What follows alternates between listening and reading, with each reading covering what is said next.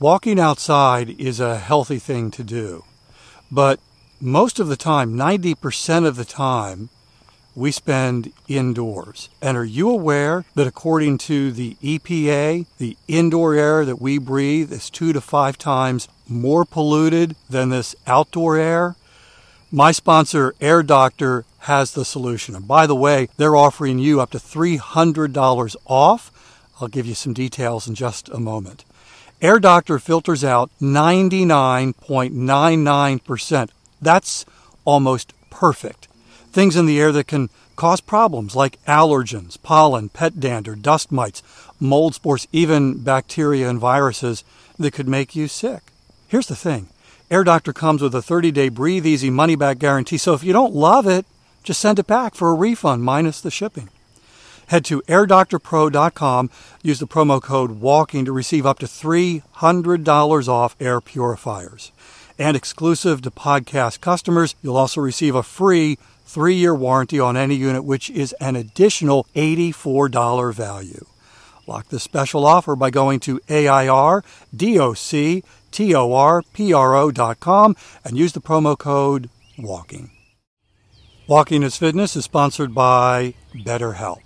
Walking can help with anxiety. Being out in nature can lower the feelings of anxiety. But if you're feeling anxiety or more, wouldn't it be good to get to the root cause of that? What's actually causing this? And to learn some positive coping skills? As helpful as it is to get out and take a walk, you can't do this all day long. If you're thinking about therapy, I want to invite you, to encourage you to give BetterHelp a try.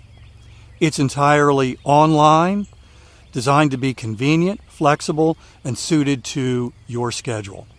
Just fill out a brief questionnaire to get matched with a licensed therapist, and you can switch therapists at any time for no additional charge.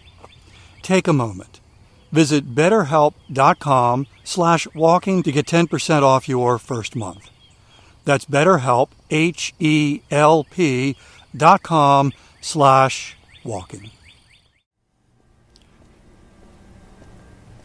Today's 10-minute walk is helping you keep the fitness promise you made to yourself. And we'll add another link to your growing fitness chain. If you've been listening for a while, you've heard me mention from time to time how Ava and I will walk into the center of town. And I mentioned that we live in Myrtle Beach, South Carolina, and I imagine that for some, that paints the picture of the center of town being down by the ocean, the heart of the resort.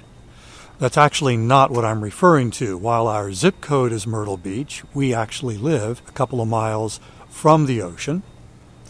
We live in an area called the Market Common District.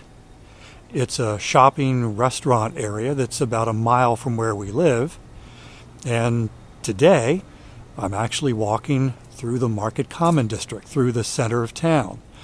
I just passed the barber shop where I get my hair cut.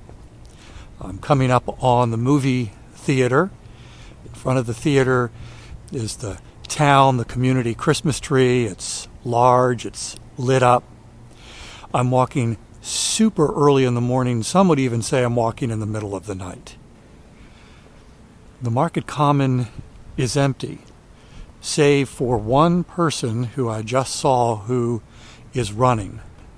I wonder if this is what Charles Dickens experienced.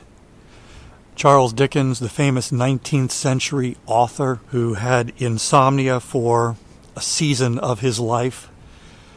He, instead of just laying in bed, would get up and walk through the streets of London in the middle of the night. And he probably walked past barber shops and the theater, although they didn't have movies in the 19th century. Certainly they had plays, some famous theaters in London. I'm walking past a restaurant right now. I'm sure that Charles Dickens, during his middle of the night excursions, would walk past restaurants and pubs closed. There aren't a whole lot of folks out here as I'm walking. I've seen one runner. There's now a vehicle, a truck, looks like it's a utility truck, driving through the market common. Actually, it might be security as they're driving around. And I wonder how many people were out when Charles Dickens was walking in the middle of the night. Probably more than I'm experiencing right now. I'm going to turn a corner, and to my left is a bookstore, Barnes & Noble, in fact, which, of course, Dickens didn't have, but Charles Dickens' books are in this bookstore. Maybe not all of them, but I'm sure quite a few of them, including maybe his most famous, A Christmas Carol, certainly famous this time of year. I've mentioned that my career has been in radio as a disc jockey. And my desire to do that actually started when I was in my teen years. I think I was 14. And there was a disc jockey in Baltimore who was very famous. He was a morning disc jockey. His name was Johnny Walker. And it was actually Johnny Walker, listening to Johnny Walker, that triggered this desire in me, this desire to be on the radio, because he made it sound so much fun. And so I would wake up early in the morning, and I would listen to him. I would lay in bed, and I would listen to him. And I would dream of that day, one day, when I could do what Johnny Walker did. And then one year, at Christmas time, he decided to do a radio version of A Christmas Carol. And he had listeners call in and audition for the different parts of the play. Someone was to be Scrooge. Someone was to be the ghost of Christmas past, Christmas present, Christmas future. Someone was to be Bob Cratchit and his son, Tiny Tim. And so I called in to audition to be in the play. And it was the first time I was on the radio. I auditioned, and Johnny Walker gave me a part. He actually created a part. He created a part just for me, because I think all the other parts were full, or maybe I wasn't good enough. I don't know. But he created a role just for me, Tiny Tim's younger brother. And I don't remember what my line was. And I think that's all I had, one line. And so there was one morning when he had all of the people who were playing these roles call in. This was all put on the air. Call in and do their lines. And I called in. I did my line. And then I think it might have been a few days later, he had his production team put it all together with music and sound effects. I don't remember precisely what was said, but my guess, because Johnny Walker was a funny DJ, that there was a humorous twist on A Christmas Carol. And he had his production team put the whole thing together, and then he debuted it probably the week before Christmas or right before Christmas.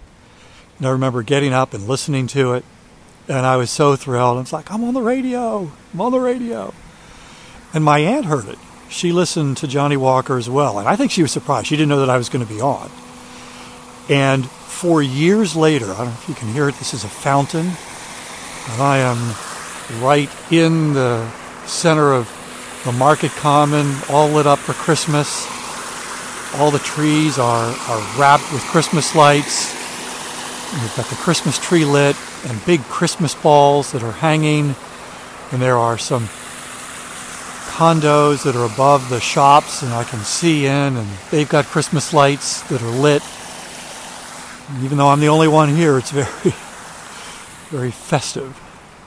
And so for years later, my aunt, whenever she would see me, she would call me Tiny Tim's younger brother. Tiny Tim's younger brother.